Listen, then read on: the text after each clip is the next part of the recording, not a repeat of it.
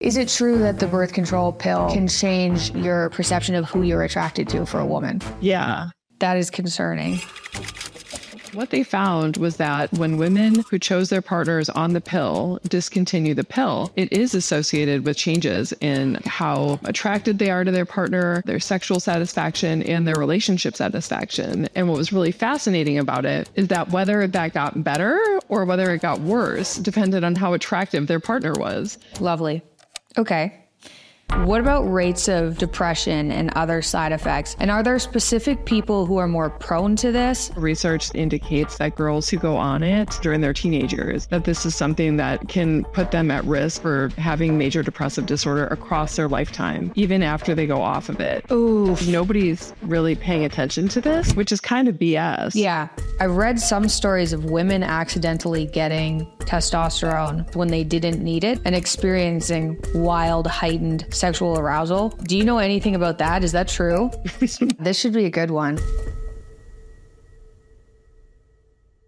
Welcome to my podcast. Thanks. I'm excited to be here. Yeah, this should be a good one. I've been interested in having this conversation for a while because I was on birth control from age 14 to 23, originally for skin problems. So I just went to the doctor and they're like, you know, your skin's not great. Here's a birth control pill. And I was like, sweet, no period. That sounds fantastic. And then I think you talked to my mom, right? You're on her podcast. I did. Yes, it was great. She told me as soon as I started taking it, she said, oh, that pill made me really depressed. And my response was, I'm already really depressed, so I don't care. That was like the 14-year-old naive response. So I think this should be a good conversation. I've got a bunch of questions for you, but I thought we should start off with just, is it true that the birth control pill can change your perception of who you're attracted to for a woman? Yeah, that is a possibility. And this is something that sort of is rooted in research that's been done for about 3 decades now. Researchers have been finding that women's cycling, their cyclically changing sex hormones play a role in who they're attracted to. And in particular, what this research finds is that when estrogen is high across the cycle, that this is associated with an increased preference for cues related to testosterone markers and like masculinity. And so, for example, at high fertility across the cycle, when estrogen is high, we find that women like deeper male voices. They like more masculinized male faces. They're more likely to be attracted to cues of social dominance. And so it's like women really sort of like zero in on masculinity markers when fertility is high and when estrogen is high across the cycle. And it was only more recently that researchers thought to ask, what happens when we suppress women's estrogen levels with the birth control pill? Because when you take the birth control pill, it prevents you from ovulating. And it's that process of maturing egg follicles and getting an egg ready to be released that causes the release of estrogen. That's one of the primary ways that our body produces estrogen. And the pill, by preventing ovulation, keeps estrogen levels really low. And then the pill that you take has very low levels of synthetic estrogen in it. And so researchers thought to ask, do women who are on hormonal birth control, because their estrogen levels are low, does this lead them to prefer less masculinized male faces and voices and so on and so forth? And what they find is that does appear to be true, and that women who are on hormonal birth control have a preference for a less masculinized male face. They've done studies where they look at photographs of men who were chosen as partners by women who are on hormonal birth control or off of it. And they put the pictures of the men into 2 stacks. And then they had them evaluated for masculinity as rated by, just an outside group of people who didn't know which men were in which condition. And then they also looked at more objective metrics of masculinity. You can look at facial masculinity by looking at things like facial width to height, which are correlated with testosterone levels. And what they find is that the men who were chosen by women as partners that were on hormonal birth control is that they had less masculine faces relative to the men who were chosen by naturally cycling women, which is really mind blowing when you think about it. Yeah. Do you think that, so do you know what percentage of women, say, that are of like childbearing age are on hormonal birth control? Yeah, I don't know. So like with college samples, for example, it's almost like 40% of women are on hormonal birth control because they're, trying to stay unpregnant while they're getting their degrees and that sort of thing. But in terms of like the overall population, I'm not sure, but it's a sizable number. I mean, this is the number one demographic of women who are on it are women in their 20s. And this is usually when women are choosing partners. And so that's, potentially something that could be really consequential for women. Guys, I wanted to talk to you briefly about air purifiers and air quality. I've had various air purifiers for years, and I knew air quality was important, but I've learned a lot, too much, this year after getting sick from mold, and I've settled on Air Oasis as my go-to air purifier. I actually reached out to them to see if they'd sponsor me because they're the best air purifier I could find, and now I know how important they are. There are a few reasons why I chose Air Oasis. These filter down to 0.03 microns, which is actually important. It means they actually filter partial allergens and mold spores. And it was only recently that I realized most air purifiers filter down to 0.01 microns, which means they miss fragments, which make up the majority of allergens in the air. These also work on VOCs like new paint, gases, viruses, etc. I used to say if you guys have allergies, get one of these, and definitely do, but everyone should actually have one or multiple of these in their house, given the amount of chemicals, molds, and air pollutants we're exposed to. Air Oasis is quiet, which is important because a lot of them aren't quiet, sleek, and filters down to the right particle size compared to the majority of other air purifiers. So check them out. Don't just get any air purifier. Investing in one of these is so worth it for your health. They're at airoasis.com, and you can get 10% off with code MP. Enjoy the rest of this episode. Do you think that the correlation between, you said 40% of college students on the pill, do you think when they get into relationships, there's a higher likelihood of divorce? That's a really interesting question. And there's kind of two lines of research that point in different directions. The one line of research is some longitudinal research that's been done of newlywed married couples. And they followed them over time to look at changes in things like sexual satisfaction and relationship satisfaction over the course of the marriage. And one of the research questions that they thought to ask was, for women who choose their partners when they're on hormonal birth control, does their relationship and sexual satisfaction, for example, change if they discontinue? And so these researchers followed these women over time. And what they found was that when women who chose their partners on the pill discontinue the pill, it is associated with changes in like how attracted they are to their partner, and their sexual satisfaction and their relationship satisfaction. And what was really fascinating about it is that whether that got better or whether it got worse depended on how attractive their partner was. Okay.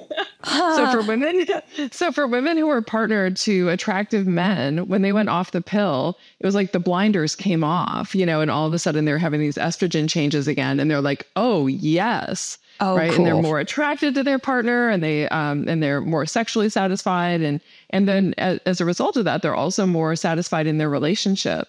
But they found that for women who were partnered to less attractive partners, that the opposite happened, and that the women became less sexually satisfied, less attracted to their partner, and then their relationship satisfaction decreased. And so it could potentially, when we're choosing our partners on the pill, it could potentially nudge us into the direction of choosing somebody that we're not attracted to. But that doesn't always happen. And so, it's like whether it makes it more positive or more negative when you go off of it, a lot of times depends on the partner that you chose. Okay, that makes sense. So it's not just like doom and gloom for people who are on birth control and like, oh no, now I'm married and going to go off of it. I'm going to see my partner in an entirely different light. Yeah, no, totally. I mean, because when we look at the way that hormones affect like women's brains and they affect women's behavior, it's not like it's like going to move you from here to over here. Instead, it just kind of nudges our behavior in different ways, or it might nudge you toward a, more masculinized partner, it might nudge you toward, somebody who's got this quality or that quality. But it's, and for some women, it will, there is the unfortunate circumstance where it can nudge people in a direction that when they're off of it, they don't feel attracted to their partner again. But for a lot of women, it's subtle. And for other women, it can actually make them feel better and like more attracted to their partner once they're off of it. And so, yeah, not doom and gloom. It just all depends. So that's already a weird, I guess you could call it, side effect that people weren't expecting from birth control. Right. What about rates of depression and other side effects? And are there specific people who are more prone to this? Is it random? Right. No, these are really great questions. There's definitely, there's a lot of research that's pointing in the direction that being on hormonal birth control can increase your risk of anxiety and depression. And this risk seems to be particularly high for young women. So women who are like 19 and younger seem to be the ones who overwhelmingly shoulder the burden of the greater mental health risks. And researchers really don't know exactly why that is, but I would assume that it has something to do with the fact that the brain is still developing and that our ability to regulate our emotions is still developing at that time, and that changing our hormones isn't something that our mood and our sort of emotion regulation system is able to handle very well. There's also research that indicates that girls who go on hormonal birth control during adolescence, so during their teenage years, that this is something that can put them at risk for having major depressive disorder across their lifetime, even after they go off of it. And this is something I know, and this is something that's really concerning to me, and it's very concerning to a lot of researchers because nobody's really paying attention to this. And there's so many doctors out there who do exactly what yours did.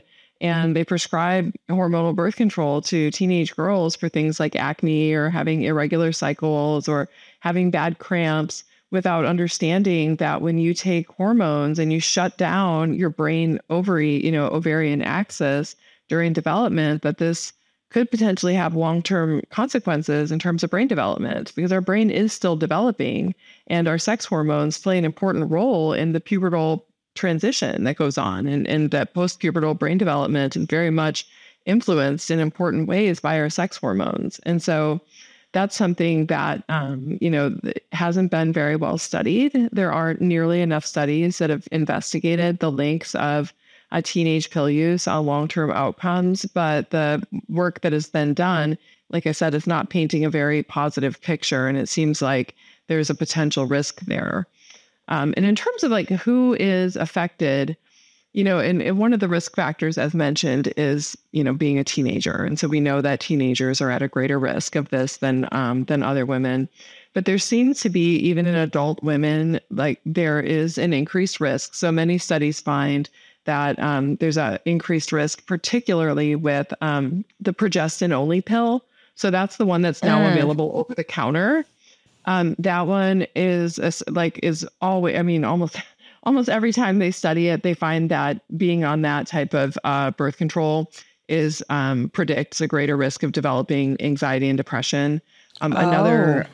Which is concerning to me. Like, I think it's great that we're allowing greater access to birth control, particularly in this sort of post-Roe dystopian world that we're living in at the moment, which I don't think is very good for women's health. But it's really concerning that women will take this without anybody knowing that they're on it, which could potentially be really devastating if you're a girl who just starts taking this birth control and developing a mood disorder, and you don't know what's wrong with you, because most of the time when we develop a mood disorder from a drug, it's not like we think, my drug is making me feel bad. We just think, oh, I'm depressed. We don't think about it that way. And so I do worry about that. That one, any non-oral product is associated with a greater risk of depression. Like, they tend to find that pretty regularly. So the hormonal IUD, the vaginal ring, the implant, the shot, Those are the ones that tend to have the greatest risk. The combined pill is also found to be associated with an increased risk of anxiety and depression, but the rate of that is lower than it is for these. Wow. Yeah, for the non-oral products or for the progestin only pill. And so different products have different risk profiles. And then lastly, there's also individual differences that we just don't understand. Yeah. And unfortunately, the research isn't in a position right now, like where we can tell women like you, Michaela, are at an increased risk of developing depression from this. And so we need a lot more research into the different types of factors that influence women's risk factors, because some women have a great experience on hormonal birth control. They feel great and they don't have any problems at all. And other women have, a list of side effects 10 miles long, and we're not yet, medicine isn't in a place yet where we can make good recommendations for who's going to respond what way to what thing. Yeah. Yeah. That's very complicated. I know, yeah. I suppose if you were looking into this, you would assume that people who are already kind of on the anxious side might respond more. But I have this friend, one of my best friends in Toronto, who's a very bubbly person and wasn't prone to anxiety like I was as a teenager. And she went on the pill, and after a couple of weeks, she was crying every day, which concerned me because I figured people who are already kind of prone to anxiety are the ones that are going to get depressed on birth control. But then this bubbly person turned into like a crying mess after a couple of weeks. Right. But to comment on one thing you said, first of all, I didn't realize there was any type of birth control that was available over the counter now.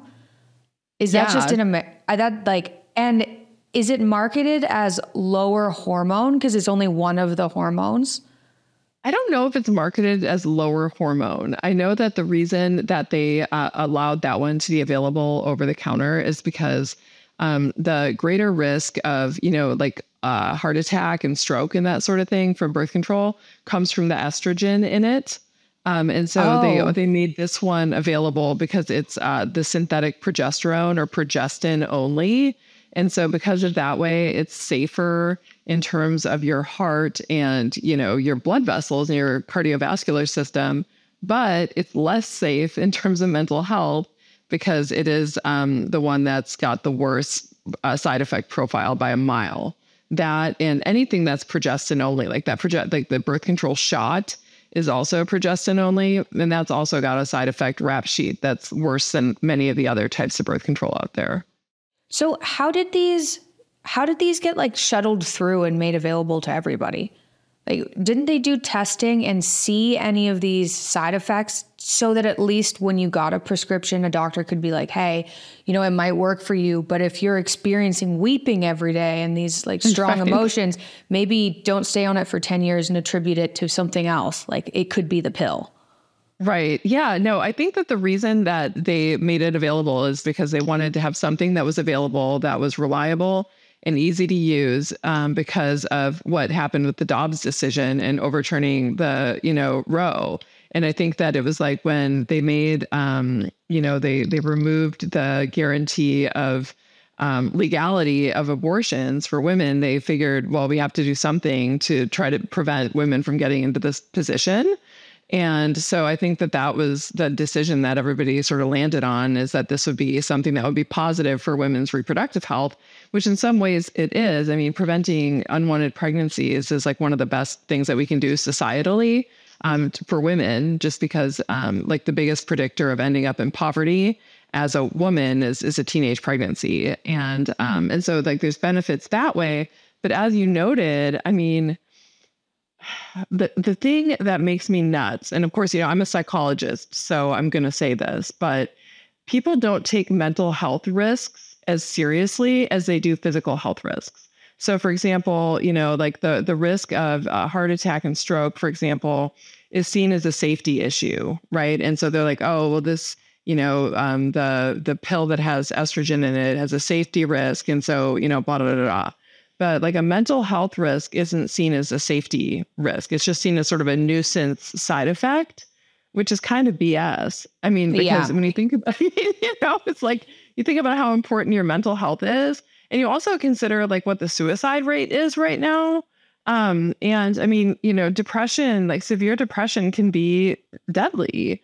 Yeah. It can be because it causes people to take their own lives, and it ruins the quality of lives. And I don't know if this is what you were alluding to, but I mean, I know myself, I was on the birth control pill for over 10 years myself.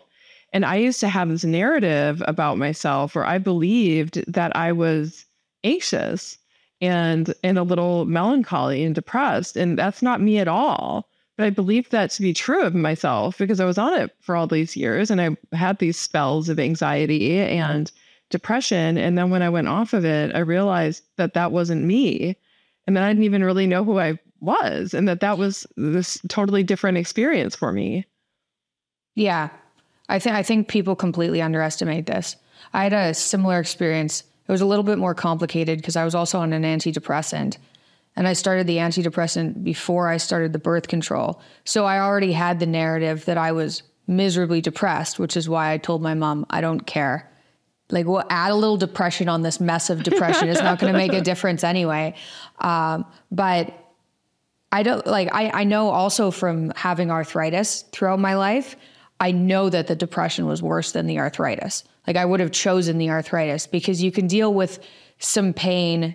Like when you get a cold, you can deal with not feeling good physically, but when it hits your brain, that is a completely that's a completely different story.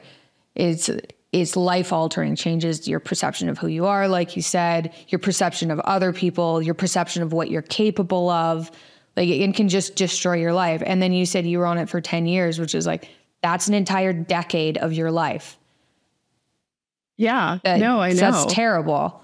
Yeah. No, it is terrible. And it really concerns me that, when you have this available, and like I said, I feel very ambivalent about it because on the one hand, I think that we need to do everything that we can societally to help make sure that women who are trying to avoid pregnancy are able to do so, just because of, what we know about the risks of ending up in poverty and not being able to continue educational goals and so on and so forth for women who end up unexpectedly pregnant.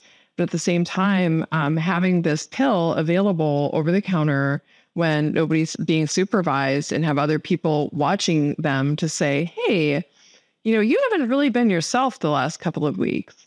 What's going on is worrying, because then these girls can end up in a situation where they're miserably depressed. Nobody knows what's wrong with them. And there's a really easy solution to it, to fix that. And it has to do with their birth control. Yikes. So for people, if you said approximately 40% of college-aged women are on... Women in college, right? Women in college, sorry. Women who are in college, yeah. Yeah. So if people are friends with someone, or if they're in a relationship with someone who's experiencing heightened anxiety and they're on the pill, are there resources that they can say, hey, maybe you should check out? I mean, obviously and you have a book, right? That maybe people could go read and say, just so you know, this could be happening to you. Right. No, absolutely. And in my book, which is This Is Your Brain on Birth Control, one of the things that I talk about is the different types of hormonal birth control, because there's like 4 different generations of what are known as progestins, which is that synthetic progesterone that's in the pill. And there's like 4 different categories of those. And so, for example, if a woman is experiencing depression and she's on hormonal birth control, she can like look and see what's in hers. And I've got a list on there of like popular birth controls that are out there and which one tends to fall into what category. And the best thing that women can do is just even start troubleshooting by going to their doctor and saying, hey, I'm on this pill. I feel my mental health is in the toilet. I'm on something that has a 2nd generation progestin in it. Let's try a 4th generation progestin pill, and then trying something different, because the synthetic progesterone that's in hormonal birth control is different depending on what sort of category it falls into, and they do very different things in the body. So just to give you an example, a 2nd generation progestin is actually synthesized from testosterone. And because of that, in addition to stimulating progesterone receptors, it also stimulates testosterone receptors. And it also Wow. stimulates glucocorticoid receptors. Yeah, so it has this really messy, it can have really messy, non-specific effects in the brain and in the body. But then like a fourth generation progestin, for example, is synthesized from a diuretic called spironolactone. And it stimulates, I mean, it's just like everything is messy. All these progestins are messy and they all do something a little bit different because they affect different receptors in the brain and in the rest of the body. And so if you don't like a prescription of birth control that you're on, but you really are motivated to be on hormonal birth control, I give recommendations, like actionable recommendations for what women can do to then, try to find something different that they like better and that their body responds differently to. So is it dependent on the person, or do you think that there are classes of birth control that have the least amount of side effects? Yeah, they all have side effects, and all of them are sort of like different. So it's like, for example, with the second generation progestins, for example, like you tend to get some side effects that are related to masculinization because of the testosterone receptors. And so you'll get like skin breakouts, and some women will like start growing facial hair, and you get water retention. But then the fourth generation progestins are actually anti-androgenic. And so your skin clears up and you look really good. But then because it's blocking testosterone, a lot of times you can get decreases in libido. And so it's like with each one of these, you end up, it's like pick your poison, and so it's really about understanding what the different side effects are of these different types of progestins, and then sort of picking the one that works the best for your body and then for your individual goals. Because for some women, having clear skin is going to be more important than it is for others, for example. And so women, if you know that, then you can go and you can sort of start to do a semi-customization of your birth control based on your goals. But to get at one of the other points you raised, and that's that, the way that each person metabolizes all of those different synthetic hormones is also going to differ. And so, for example, you and I could be on the exact same formula of hormonal birth control and have vastly different responses. Like you could like ruin your sex drive and make your skin look amazing. And like for me, it could make my skin look terrible, but not affect my sex drive. It's like, and we're not, unfortunately, at a place yet with research where we can make good predictions about who's going to respond what way to what thing. And so a lot of it for women ends up being a crapshoot. And I do like to think that the information I provide in my book provides a starting point for allowing women to be able to at least have some footing in terms of where to get started, in terms of what pill might work best for their body. I hope you guys had a fantastic Halloween. I dressed up like a cow. If you woke up feeling like garbage after because you drank and you don't normally drink, or maybe you do normally drink, but you still felt bad, and you haven't tried my after party pill, try it. I don't need to interrupt you for very long. It works to significantly reduce your hangover and help you break down acetaldehyde. Studies are available on the website. I wouldn't be shilling this out if it didn't actually work, because that is a great way to destroy your brand. I wouldn't want to do that. 30-day money, well, not just that. I also don't like lying. So these work. 30-day money back guarantee, code MP for 15% off. That code won't be around forever. Available at fullerhealth.com. We'll be rolling out more supplements in the future with no fillers, just pure ingredients like this one. This is pure dihydromyricetin. These actually work. They work how you want them to work, unlike birth control. Enjoy the rest of this episode. So, do you have kids or no kids? I do. I've got two. Okay. Do you have any daughters? I do. My oldest is a daughter. So I have a 16-year-old daughter. Okay. So what was your, if you don't mind, what was your discussion with her? Because I know what my discussion would be, but I got so hurt from psych medications, really. I don't even know what birth control was doing because the psych medication side effects were so bad. But yeah, my response now, which is probably, I've gone so far in the other direction of just avoid everything. They all have side effects. Who knows what they're doing to you? And they're like sneaky side effects you won't figure out. Just don't take anything. Like that's my response. But then it does come with the risk of unwanted pregnancy. Like it does. what do you tell people to do? That's like, well, no, I mean, this is the $8 million question, right? I mean, this is the thing that I talk with my friends about and other researchers about. And in fact, the last chapter of my book is called What Now? A Letter to My Daughter. And and it sort of discusses like what to think about when you're thinking about whether to go on hormonal birth control or not. And then if you're going to be on it, like what type to choose, and like what are some of the considerations that you want to make when you're making that decision, just because whether it's going to be right or not right for each individual woman is going to depend on her unique life circumstances and her goals and her values. And so I don't like to make any sort of indication about what anybody should do. Instead, I just like raise like, what are some of the things you should think about when you are making a decision about going on birth control? And like one of them is like, yeah, do I need to be on it? Am I in a sexual relationship or not? Like what are my career goals? Like how terrible would it be if I had an unprotected pregnancy right now? Because like for a married woman who's considering having kids soon anyway, that might not be catastrophic. But for an 18-year-old, it probably would be. And so, it just sort of delineates what some of those questions are. But I mean, it's really hard. Like the thing that I think is terrible for women is that we are in this position where, fertility regulation is the most important thing for us in terms of our ability to ensure that we can meet our educational goals and our career goals.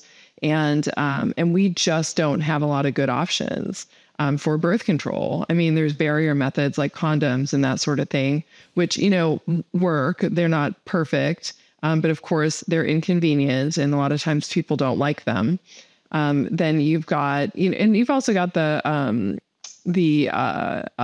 diaphragm, which is another barrier method, which is a little cup that goes in. You put it up in your vagina and you snap it over the end of your cervix, and that serves as a barrier between the vaginal canal and then the cervix, which can prevent pregnancy, and use spermicide with that. And that also, but again, that's not perfect. I think that I don't know what the failure rate is, but it's higher than it is for hormonal birth control. And then there's the IUD, and the copper IUD doesn't have hormones. And so that's like positive. But it does create a little bit of an inflammatory response in the cervix and uterus area. And for women who are really sensitive to inflammation, and some women are really sensitive to it, others are less so, it can also cause psychological side effects. It's very rare, but it does happen. Just because some women are really sensitive to fluctuating levels of inflammatory markers, even at very low levels. And then you've got, the fertility awareness method, which is where you track your cycle, and then you have unprotected sex during the time in the cycle when conception is not possible, which for the last 2 weeks of your cycle during the luteal phase after you've ovulated more than 24 hours ago, you can have sex safely without worrying about pregnancy for about 2 weeks, a little bit more than that. So some women will do that, but that one's got a little bit of a high failure rate as well, just because, not everybody's going to be able to perfectly track their cycle. And I certainly wouldn't recommend that to my 16-year-old daughter. It's like, she can hardly keep track of where her lunchbox is. I'm not going to have her like tracking her cycle to keep track of fertility. And so, for her and for, me having conversations with her is like when she's ready to, like, if she needs contraception, I think that the first thing that we're going to try is the non-hormonal IUD, just because it's so good at preventing pregnancy. And that's something that, especially at a young age for women, is so super important. And it's not going to be changing her hormone levels, which for me, as somebody who knows about brain development and then the potential, elevated risk of developing anxiety and depression over the course of the lifetime, I'm really motivated to keep her off of synthetic hormones until she's at least 20. And then at that point, we can start considering whether or not a combination hormonal birth control pill. Because if I was going to recommend a hormonal product to an adult woman whose brain is done developing, I would say try one of the combination birth control pills, because those do seem to be the ones with the least amount of side effects. Okay. That's all good. That seems wise. Yeah, it's tricky. Being female is tricky. It really is tricky. I mean, I think that one of the things that's really frustrating to me is that, women have been talking about having side effects from birth control forever. I mean, this isn't a new conversation. And yet there's no innovation being made in this space. I mean, there's just not investment by the drug companies back into coming up with new ways for women to prevent pregnancy. Instead, the only R&D that's really being done is they're looking to create a birth control pill for men, which is a step in the right direction in terms of fairly shouldering the burden of contraception within a couple. But at the same time, it's just shifting the problem from women onto men. And that's not the right answer either. So it's like, okay, what they have out there right now is something that keeps men's testosterone levels so low that they don't produce sperm. And it's like, that's not what we need, as a society, to be like making all of our men have really low levels of testosterone, because testosterone affects a lot more than sperm production. It affects motivational states, and all sorts of other things, your desire and ability to compete. I mean, it affects a lot of different stuff. And so do we really want to be doing that? I mean, it's like, I like the idea of having that available as an option. So that way it's not just women who have to make tough choices. But at the same time, that's not what we need. What we need is something that's totally different, because like you, it's like, I feel very much, my background is in evolutionary biology. I understand our body as being this like really brilliant machine where we've inherited all of these traits that have helped our ancestors survive and reproduce. And, our body is so nicely regulated on its own. And then to do things like alter our hormones as a way to protect ourselves from pregnancy is just not the best idea. Staying away from all of that stuff, I think is, if you're able to do it, is good for the body. It'd be nice in theory if there was a pill you could just take and your skin clears up, you feel fine, nothing changes, and you can avoid unwanted pregnancies until you're ready to have a kid. That sounds great. And that's how it's sold, right? That's basically how it's sold. Yeah. Ridiculous. So then is this a progestin issue mainly? What happens when women go through menopause? And then I know a lot of women supplement hormones after menopause. Are they screwed then too? No. So here's the thing. And it really is a progestin thing. So that synthetic progesterone that's in hormonal birth control does all kinds of ridiculous, crazy things in the body. Just because the binding is non-specific, as I mentioned, you'll have, they'll stimulate testosterone receptors and they'll stimulate glucocorticoid receptors, and they'll do all sorts of things that they're not really, supposed to do. And all of those things together create this experience of really weird side effects. And the other thing that happens is just keeping women's own endogenous levels of sex hormones really low. Because essentially what you're doing when you're taking the pill is you're shutting down the brain ovary axis and you're not producing any hormones. And that's a really unusual state for the female body to be in. We are very much hormonal creatures. And, the experience that women have when they're going through menopause is what happens. Women oftentimes feel terrible because their hormone levels are really low and that doesn't feel normal for them. And so their bodies feel bad and, they get mood swings and they get vaginal dryness and some other things that are the result of having low levels of sex hormone. And when women do a menopausal hormone therapy, which is where they're taking synthetic hormones to try to increase their hormone levels to ease that transition, that oftentimes makes women feel a lot better than they do in the absence of it. And these hormones are pretty much biologically identical. And so when you're doing menopausal hormone therapy, you're taking a synthetic estrogen, which is very similar to what you have in the pill. The synthetic estrogen really isn't the problem. It's those synthetic progestins that are so goofy. And when you're doing menopausal hormone therapy, you actually take a bioidentical progesterone. So you actually take micronized progesterone instead of taking a progestin. And so that actually ends up being a lot better for women. And just to give you an example of why that's true, it like in addition to the fact that, synthetic progestins will bind to hormone receptors that have nothing to do with progesterone and can make you feel kind of crazy. Progesterone, like the real deal progesterone that our body creates, and then also is in micronized progesterone that women use in hormone therapy. When that gets metabolized by the body, it actually releases a neurosteroid called allopregnanolone that is like really positive for mental health. And so it's something that's very calming. It helps to facilitate GABAergic activity in the brain, which slows the brain down and makes it feel calm and relaxed.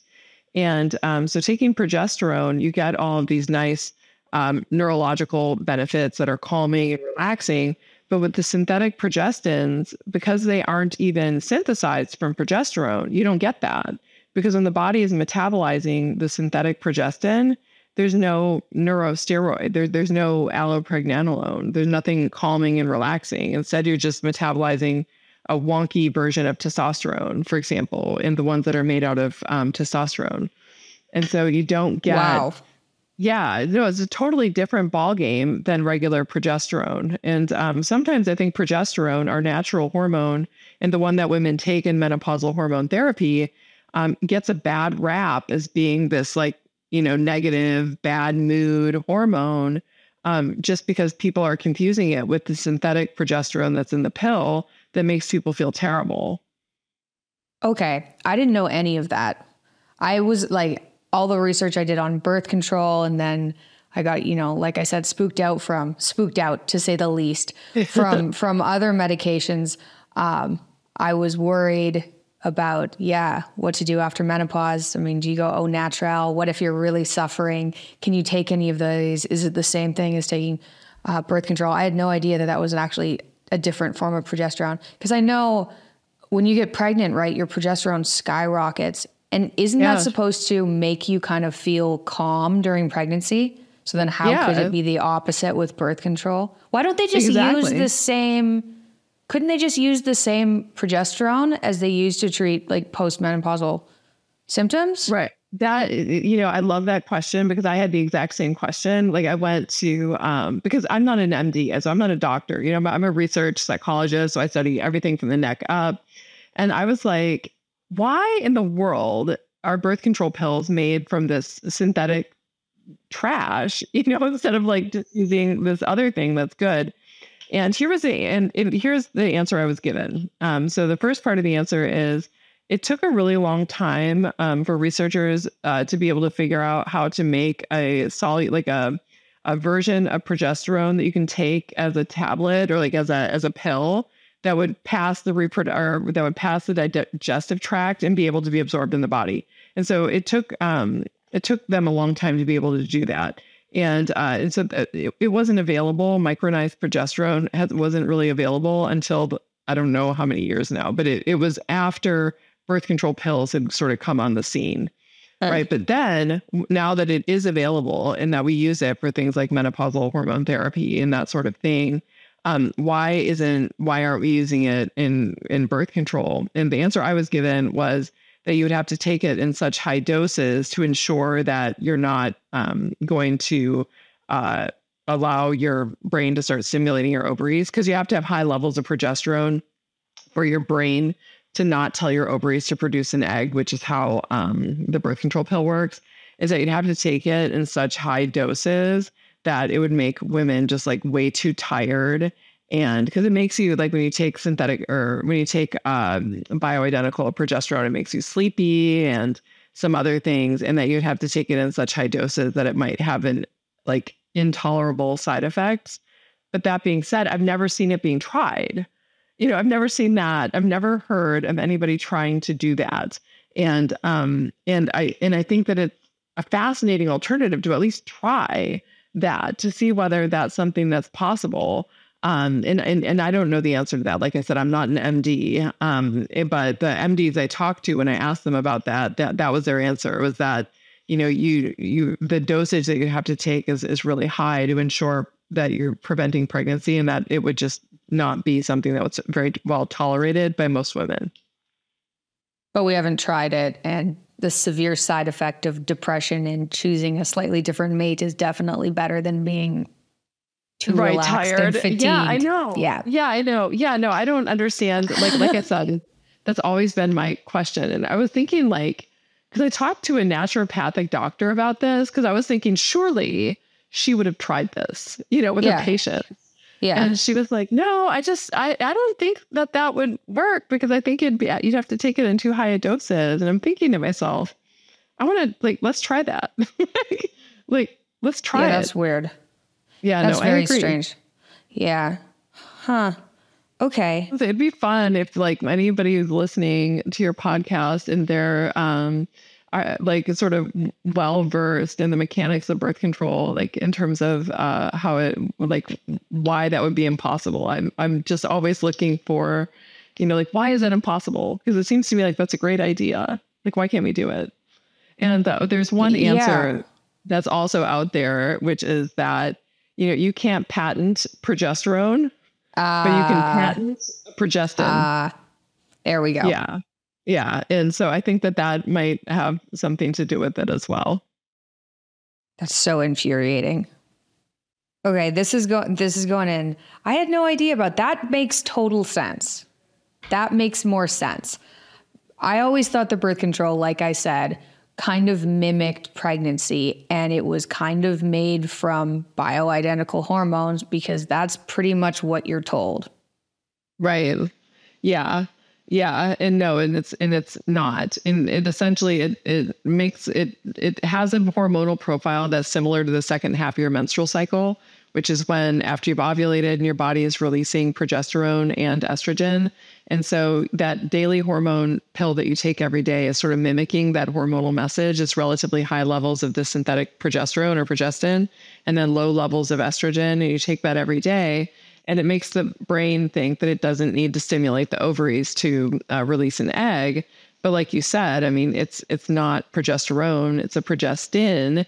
And so it's stimulating progesterone receptors, but then it's also doing a bunch of other stuff. And a lot of that other stuff is what makes women feel bad. Lovely. I think also part of the danger of putting girls on it when they haven't experienced cycles properly, like say when they're 14, because I literally think I started taking it right after I got my period. I didn't even know what a cycle felt like psychologically. And so it wasn't until I was 23 and I stopped taking it and was like, oh, I can actually tell what the first week feels like, and the second week I can feel what ovulation feels like. I know when I'm more inclined to work on the second half of my cycle, where I'm just not I'm not as interested. I'm going to get down to business, start working. Whereas the first half of the cycles, I'm kind of floofy and more social and things. So, and it was fun. It was like, oh, that's what being female's like. I was just stuck in this weird work mode and with who knows how much extra anxiety for almost 10 years from the pill. That's so interesting that you say that. Yeah, that's so interesting, because I've heard from so many women that exact same experience. And I had that exact same experience myself, where I felt like I went and I got my PhD and I did all of these things, but I was just down to business, you know, just do. And then when I went off of it, and I was like, oh, this is what it feels like to feel sexy. Yeah. I didn't realize that. I was missing out on that all this time. And you're right. I mean, it's not being able to experience that until you go off of it. It's what a shame. Yeah. I got the weirdest thing I think that happened to me is I started to be able to, and this was kind of gross too, but around when I was ovulating, I started to be able to smell people that I was walking by. So I'd walk by someone and be like, they have a smell I can smell. I haven't smelled that smell before. What is that? And I noticed it was when I was ovulating, I could smell people, I was like, that's really animalistic and basic that I just didn't have before. Weird. That's so interesting. So there was actually a study done, and I talk about this in my book, where they find that very thing where women right near what we call the fertile window, so during that period of time right prior to ovulation, and right at ovulation, where you get increased in sensory sensitivity. And women are like their ability to like detect the scent of things like testosterone metabolites, for example, increases relative to what's seen outside that cycle. Yeah. And pill taking women don't get that. They don't have that experience.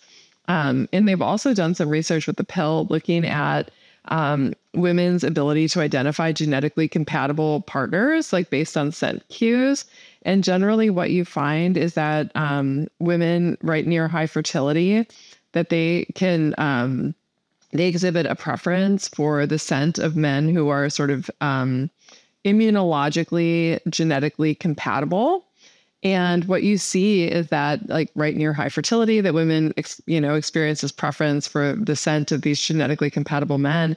And for women who are on hormonal birth control, there's nothing. There's like they never get that increased preference for genetically compatible men. Instead, they have this like overall like flatline. There's no preference at all. And so this is another way that taking the pill could potentially get you in a relationship with somebody that you don't like. And in fact, one of the women I talked to in the process of writing my book was talking about scent, and she ended up getting a divorce after she discontinued the pill because she didn't like the way that her husband smelled.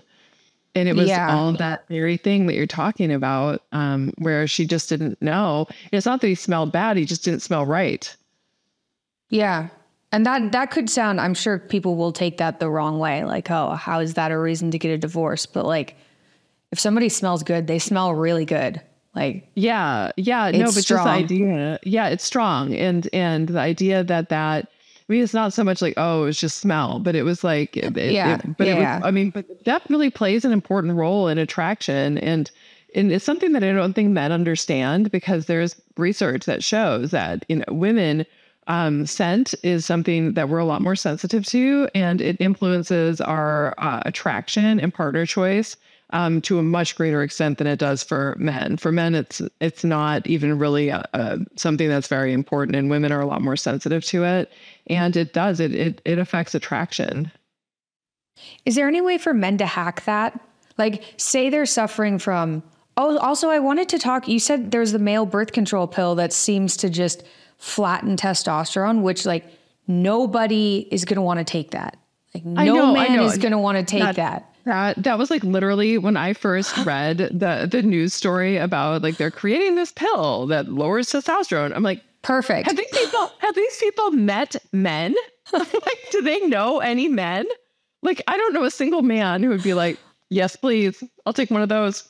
Yeah. Like, no way. They're feeling a little too motivated. Feeling a little too motivated today. Let's take an anti-testosterone pill. Yeah, no, isn't that nuts? I just think it's crazy. Who's going to take that? Okay, yeah, no one. And nobody, like, women wouldn't even want men to take that. That seems like a terrible idea. No, it does. So in regards to scent, do you know anything about, is there any way for men to hack this? Like, is it just about raising testosterone and maybe they'll smell better?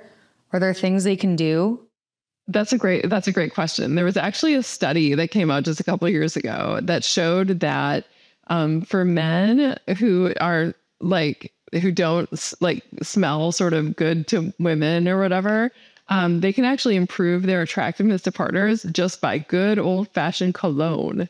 And what research finds is that it's actually really fascinating, is that if you have men who are sort of on a range of, masculinity, and so you have like the really masculine guys and you have guys who are less masculine, and you have women like rating their attraction to the man by looking at a photo and like smelling the man, what you get is that for men who are less masculine, you get this increase in attraction just based on the presence of cologne. And it brings those men up to the same level as the masculine guys. But for masculine guys, it does nothing for them. Like, it doesn't improve their attractiveness because they already smell attractive to women. And so it seems like the sort of musky scent that tends to underlie male cologne that, is like, chemists have been like working on trying to make that smell just right to women for a really long time, seems to be tapping into the right thing. And it does seem to attract women in the same way. as just good old fashioned, cues of testosterone within the sweat glands. That's so sneaky. I know. That's which so is why sneaky.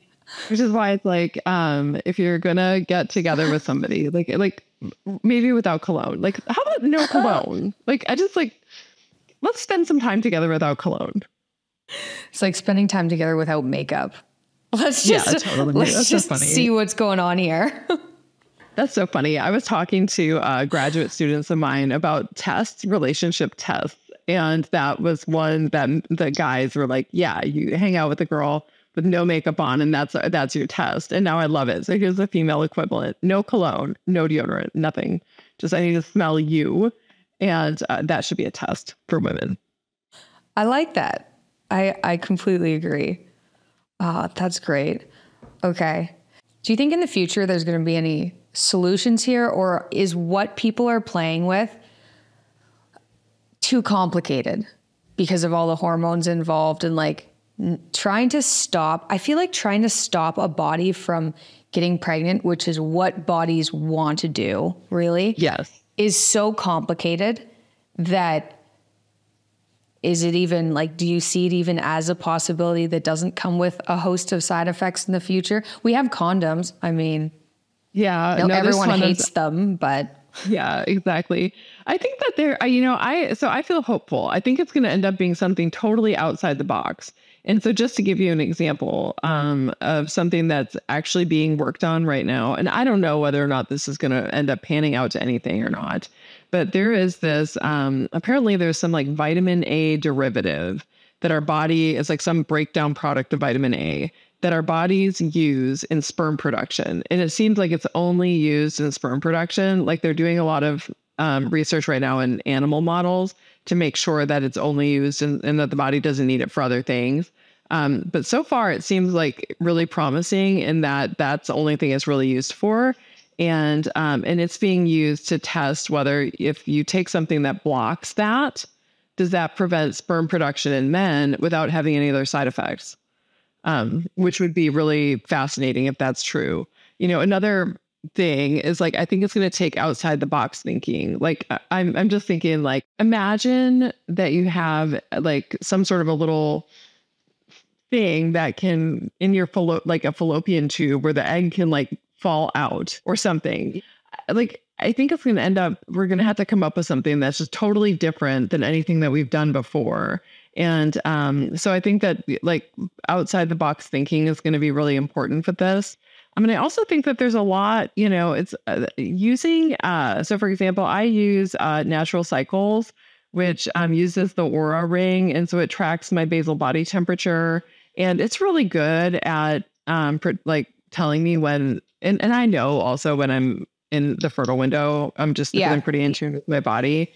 But I think that technology and things that measure daily body temperature and apps and that sort of thing that can help isolate the fertile window for women so that way they can, do something else for birth control or use some form of birth control just during the periods of time when they need it over the cycle, I think is also like one of the ways that we're headed.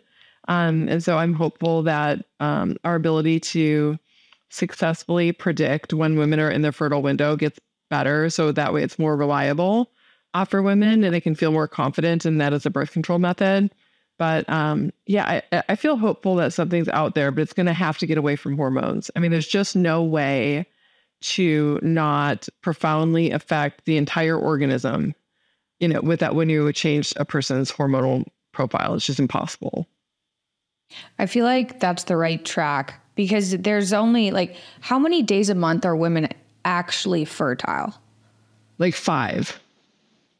And then if you have, so say you have sex 8 days before, the sperm's in you long enough, there's still a likelihood you can get pregnant, or is it really this 5-day window of having sex that you can get pregnant? Yeah. It's about 5 to 7 days in which, that sex that you have on that day could potentially lead to conception. And it's the 5 to 6 days prior to ovulation, and then within 24 hours of ovulation. And so after it's been 24 hours since you've ovulated, you're home free. and you're generally home free about the first week of your cycle. So the first day of bleeding for about 7 days, you're generally home free. But that's not always the case. Sometimes the women will have a, short follicular phase and that sort of thing. And which is why it's always a little tricky to just give a rule of thumb like that, because you could give a rule of thumb and then somebody ends up pregnant. So, but as a general rule of thumb, not to be used as birth control, that first 7 days of your cycle are usually reasonably safe. After you've ovulated, if it's been 24 hours, you're generally safe for about almost 2 weeks. So. Okay, so I have a couple of questions. One, when you're taking this, say you're taking the birth control pill that stops your cycle for like 3 months, or it does something for 3 months, and then it says there's like a bunch of sugar pills, you take those for a week and you bleed. Is it actually uterine lining, given the fact you haven't ovulated? Like, what's going on there? Yeah, no, it's not uterine lining, because you're not. What is it? It's just blood. It's just essentially when you have a hormone crash in your body, that sends a signal to your endometrial layer to start to shed and release blood flow. And so that's really all that is. There's a little bit of uterine lining because like there's a tiny bit of estrogen, and especially in these combination pills, and estrogen is proliferative and causes the cells in the uterine lining to proliferate. And so there's a little bit of it, but not much. So the period that you have on the pill isn't really a period. It's just a withdrawal bleed. Okay. Okay. And then the other question, and that's also why, like, I was gonna say that's another reason why, for a lot of women who have been on the pill for a while and then they go off of it, they find that their periods are a lot more gnarly than they were, before, when they were on the pill. Like, cause those, the period that you have when you're on the pill it tends to be very light because there's not a lot of endometrial material. And then like, once you actually start shedding endometrial lining, it can be a little bit like, whoa, surprising to women, just because it's a little bit of a different beast than. So that's why it improves your period. Yeah, because you're not proliferating, your uterine lining isn't proliferating. And so you're not having as much, there's not all those contractions and everything else. You don't have as many cramps. There's not as much material with your period as you get when you're naturally cycling, which sometimes with some women can be, have clots in it and other things, which is totally normal when you are shedding an endometrial lining. Huh.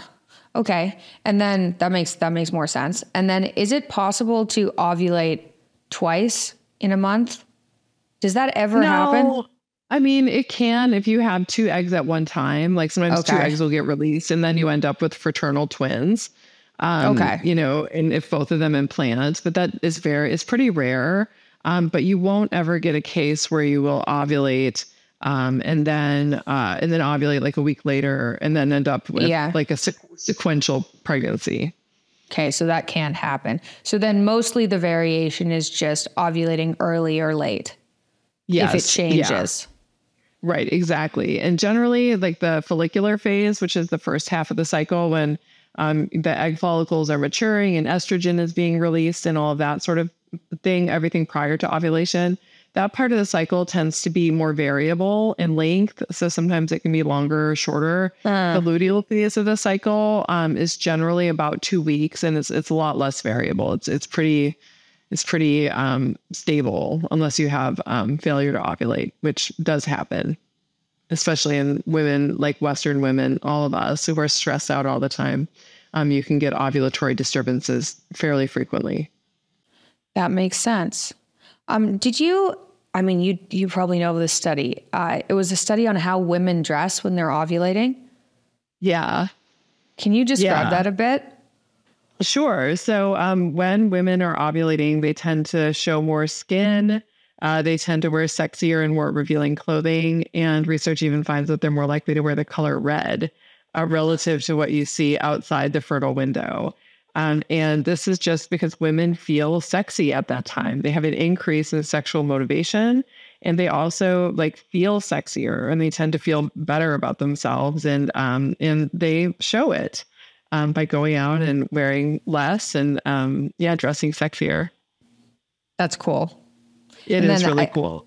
there's something else I read. I don't remember where I read this, but for men, supplementing testosterone can do like wonders, right? If you have low testosterone, it can take away your motivation, like you said, and your energy and your libido, and it can be awful. I read some stories of women accidentally getting testosterone cream or anything on themselves when they didn't need it and experiencing wild, heightened sexual arousal. Do you know anything about that? Is that true? I haven't heard of that, but that would be absolutely consistent with testosterone. So testosterone, it's a powerful sexual motivator in men, but it also plays a role in women's sexual desire. So for women, sexual desire is really a function of there's a lot of things. It's relationship quality and all these other things. But in terms of the hormonal drivers, it's estradiol or estrogen and then testosterone. And those two things together promote women's sexual desire. And in fact, one of the therapies that especially women as they're going through the menopausal transition are given to help revive their libido is testosterone. That's cool. Yeah, no, totally. Our hormones are awesome. Okay. Well, when women are going through like menopause and trying to figure that out, is the supplement usually oral or can it be injected? Do the creams work? Do you know anything about that? Like, do these creams work? Yeah, so the creams work because they actually test whether or not women's hormones are changing in response to the treatments that they're given. That's good. So there's a lot of research validating the use of the creams in terms of raising women's like estradiol levels, for example. Wow. So generally the cream is estrogen, but you can also get estrogen in a patch. And that's usually the way that estrogen is administered is with a patch or with a cream. And then progesterone is a pill. And then testosterone, you can get an injection. There are pellets that you can get put subdermally. They get under your skin, and then it releases a certain amount of testosterone every day. And these are all sort of the usual therapies that are included in menopausal hormone therapy. Cool. Okay. Well, Sarah, I think that answered my question. That taught me a bunch too. I didn't realize progestin. I know it's called progestin. It's not called progesterone. I didn't realize that was a totally synthetic hormone that actively works on other hormones as opposed to just pure progesterone. That is concerning. So that's very good to know. And the fact that just taking natural hormones, like say for postmenopausal women, isn't the same as taking birth control. That's good to know too. Yeah. Right. Yeah. Yeah. And just make sure that it is, because some doctors do treat women in the menopausal transition with birth control pills. And so if you're a woman who's going through the menopausal transition and you want to talk to your doctor about hormone therapy, just make sure that you're using the body identical progesterone and estrogen. And that's what most doctors use, but there are still some who prescribe birth control pills. Okay. Well, thank you. That was really interesting. Thanks very much. Yeah, of course. No, that was fun.